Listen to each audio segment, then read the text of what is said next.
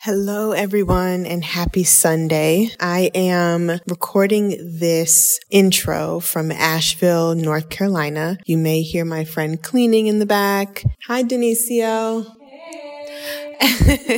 You may hear the washing machine going. This is a full-on, easeful girls' vacation situation. So this episode coming up is a really special one. I sat down with Corey Allen, and we talked about my self-healing journey, meditation, breath work, writing to heal, and everything else in between. And I hope you enjoy it. If you want to hear the full episode, which I highly suggest you listen to, you can head over to his podcast, and that will be linked in the episode notes. I hope y'all have been doing well and sending you so much love this Sunday. Take care. Hi, I'm Alex L., and I write books for a living. The Hey Girl podcast was created with sisterhood and storytelling in mind. Hey girl. Hey girl. Hey girl. Hey girl. Join us as we journey through sharing together. One of the things that I love that I've seen you point out before is that you've been doing the work that you're doing on self-healing and so forth for a long time, but that still you find moments where you feel overwhelmed and you find that your clarity is challenged. And I think that's such a crucial point because people sort of tend to get this fictitious idea that there is an ending spot or a finish line where kind of the stuff of life no longer affects them anymore. And of course, that's just not the case. And so I'm curious if you could just speak to and share to the moments, really particularly how those moments, those difficult moments have changed from whenever you started becoming kind of conscious that they were happening to now, to where they're still happening, but you have a huge toolkit to work with them when they happen. And perhaps just showing the disparity and the shift between those two could be rather insightful to people. Well, I think you nailed it. You said exactly what I was going to say, which is my toolkit looks different. And so it's not that I have it all figured out now. It's not that I am, done with my healing journey, but it's that when things get hard in healing and when I feel lost in my past, what can I pull out of my emotional toolbox is what my therapist called it years ago and what I still call it now. What can I pull out of it, to work through whatever feelings or healing or hurt or past or triggers that are coming up? And there is no endpoint ever. I always say to my clients and my students and in my books, like, healing is a forever thing. It's a forever love. And when I started looking at it as this daily practice versus this place to get to, a lot of things changed. A lot of how I looked at becoming who I wanted to be changed. And it allowed me to really give myself grace and understanding and self-compassion. And it also made room for me to explore like what I need and what I want in my different phases of healing and hurting. Because I think we avoid knowing that a part of life is pain and grief, and a part of life is healing and moving through. And so when we're able to hold both, the duality of both things, and the trust that this and that can be true, we can start looking at our healing and our self-care practices and our relationships and our work and life in a more expansive and curious way. And that's what I do. And it's not always easy, but it's absolutely necessary because I know now, as a student of life, that some things will always hurt and I can still heal through the pain points. You brought up something, I think, nuance that is a wonderful way to look at the big picture of life. And you mentioning that just there is general suffering in life, and which is of course true, and that it's constant, and that there will always be things, rising and falling of these different forms and levels and kinds of pain and suffering that we experience just from the fact of being a live animal on this planet.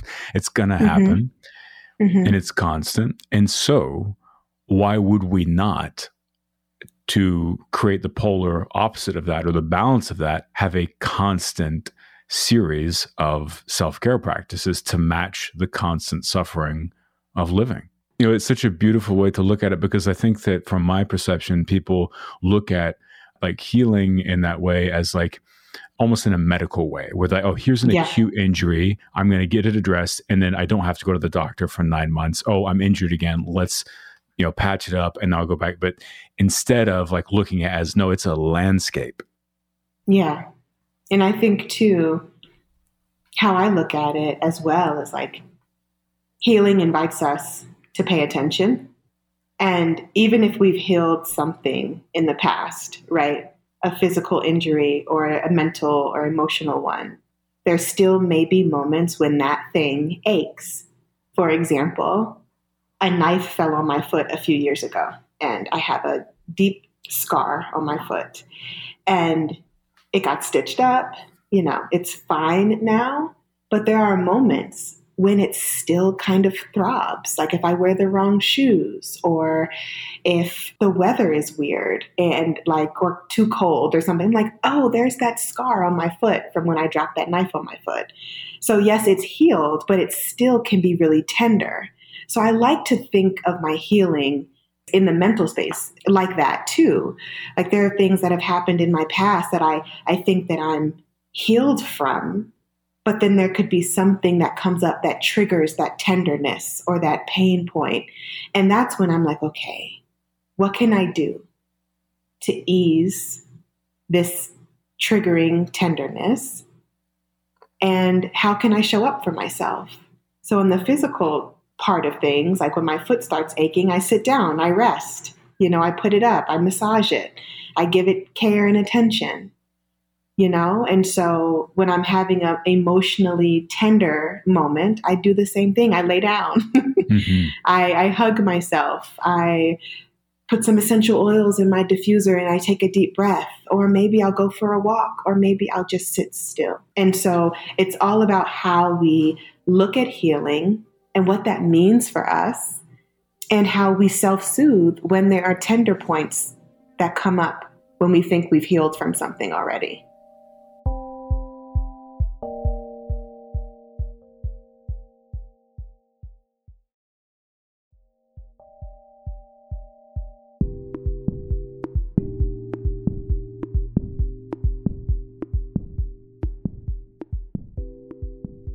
Yeah, that's a really wise and clearly lived experience that you just shared. And I think that it's something that, we can get tripped up on sometimes, because if we have kind of a breakthrough, it feels like, okay, cool, I'm done with that, moving on. And then it's confusing whenever something from a year or 10 years or 20 years ago shows up again. It's like, what? I thought I'd processed this so long ago. And I think about it like, if you have a house with, let's say, brick walls, and you burst through one of those walls, there's a hole, but there's still some kind of bricks around the edge that haven't come down yet. And so you're like, cool, I burst through that.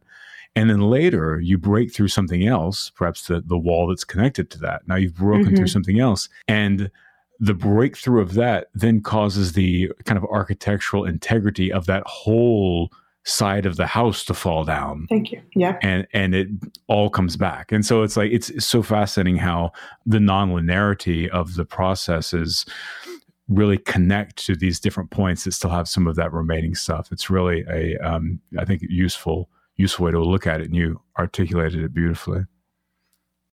Yeah. So going through changes, in changing out of our conditioned behaviors and the conditioned way that we think about ourselves, why do you think that people fear change without really knowing what's on the other side of it? And I know that sounds kind of counterintuitive, but that's, one could say that, well, people fear change because they don't know what's on the other side of it, right? But I think if one digs a little deeper, you can see that it's a person already, that's apparent, right? And so why would someone fear something without really knowing what would come next? And how might they be able to build up some confidence to make those changes and kind of trust a more organic form of moving into something else? For me personally, it's been choosing to change and not being scared of what's going to greet me on the other side. And I was a big scaredy cat for years. I was terrified to face myself, to face my fears, to do anything different than what I had been doing. But I knew that was going to be the only way I would start seeing results in my healing practice and in my healing work and in my life. And so for me, it really just comes down to committing to make the choice to change and to not let our fear talk us out of the abundance that's on the other side. Because essentially, I find that when we lean into change, it gives us this amazing blessing of new opportunities to stay present, to stay mindful, to stay alive, and to stay connected to ourselves. And I'm a big believer in choice, especially as someone who didn't feel like they had a choice for so long. So trusting that I have a choice and choosing to lean into change has really just supported me in a whole new way. It took a long time, but it's definitely, more comfortable now than it was before. But it can still be really uncomfortable. And the fact that I don't think change is supposed to be this sweet, easy thing. I think it is supposed to challenge us a little bit. Yeah. Or a lot. Yeah, definitely. So, you mentioned kind of having this moment where you choose to change, and that, there's some courage, or maybe just kind of hitting a place of exhaustion, or whatever it might be that can be the impetus for that choice. What generally for you are the few steps before that lead up to that moment where you make the choice? Oh my gosh, there's a lot of trying to be honest. There's a lot of trying to talk myself out of the change that's coming. It's like, do you really want to do that? Are you really ready to do that? Just questioning myself. And ultimately that inner dialogue leads me to making the choice. Because, and as a writer too, I also put everything down on the page. So I'm like, okay, let me weigh my options here. If I choose to stay the same, what will I get? And if I choose to change, what will I get? And really looking at it on a very micro level, back to basics, getting curious about what I know and what I don't know. And so it's a lot of inner dialogue. It's a lot of self-reflection, and then ultimately making the decision. And sometimes I don't make the best, I don't want to say the right choice, but sometimes I have to adjust the choice that I made, right? So it's not linear. It's in flow and ever moving and growing. And so I think that's a part of life, is trying to figure out through our choices and through the changes and through the healing, what works and what doesn't for us in our specific experience. Mm-hmm. Yeah, wonderful. So in the same area of change, I think that one of the things I've heard you touch on, which is beautiful, is recognizing who in your life is holding you back or anchoring you or keeping you, amongst an ecosystem that is not healthy in really who you are anymore, particularly after the last couple of years. How would you suggest someone, recognize those people and then actually be able to let go of those relationships, for the greater good, not only in a physical way, but in an emotional and intellectual way as well?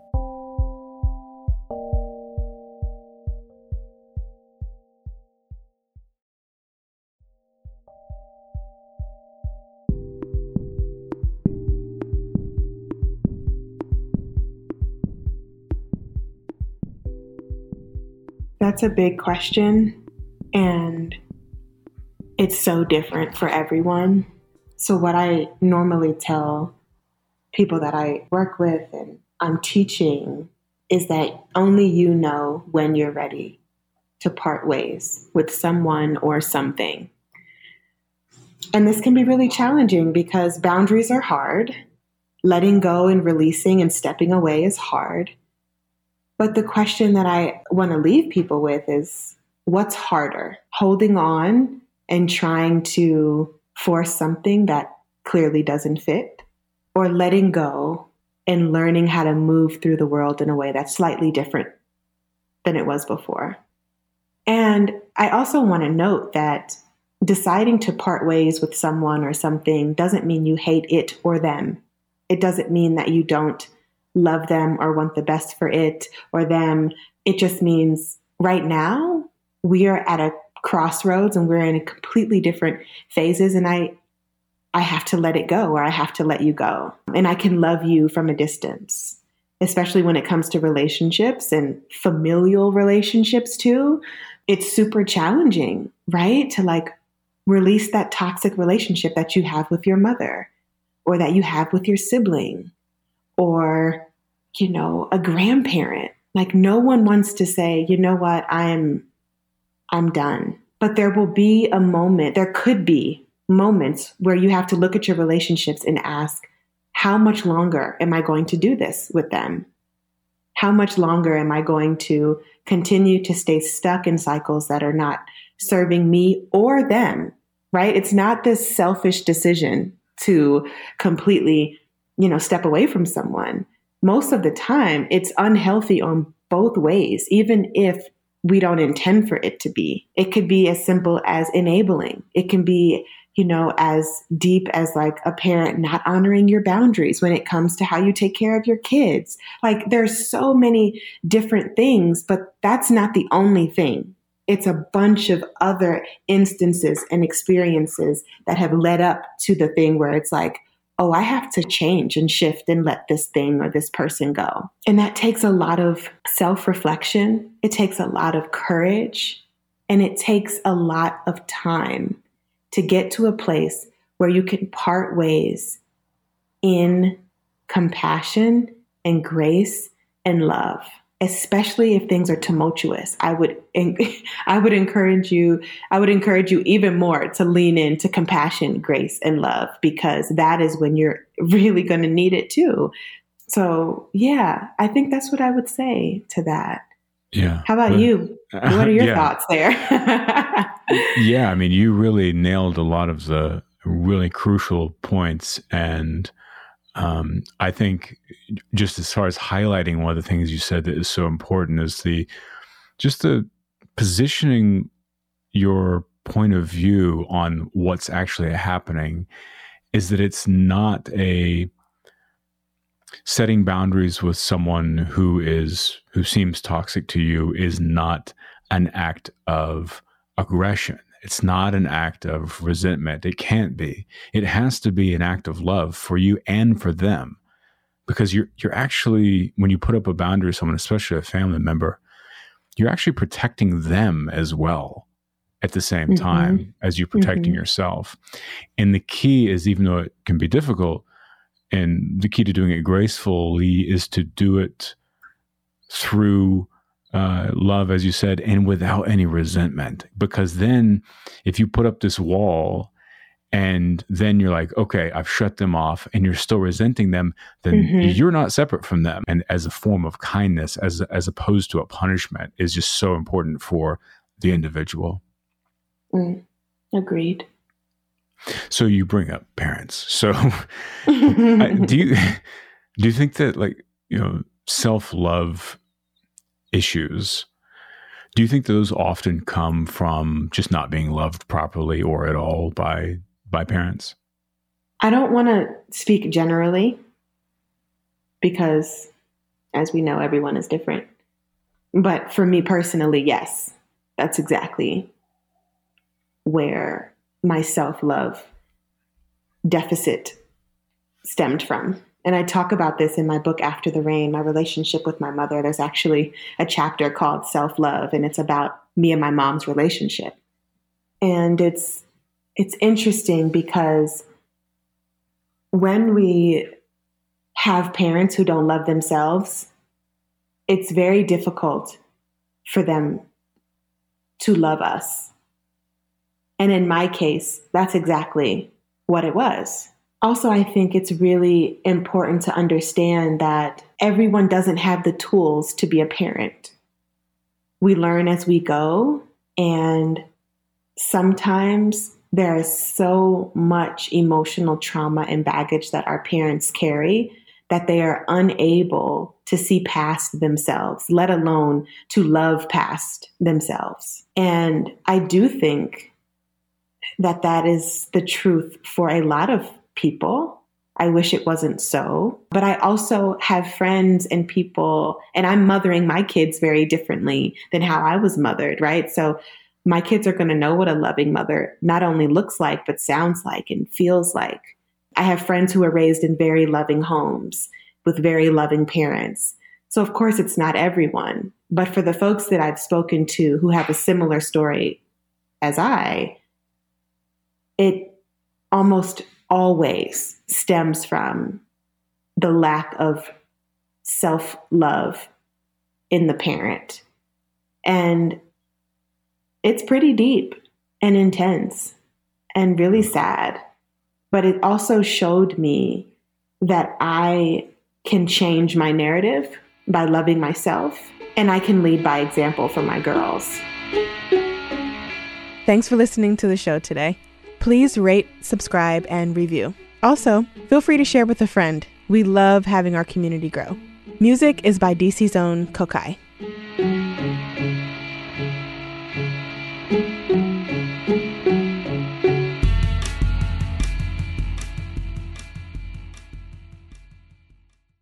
The Hey Girl podcast is produced by Wayne Bertram and me, Alex Elle.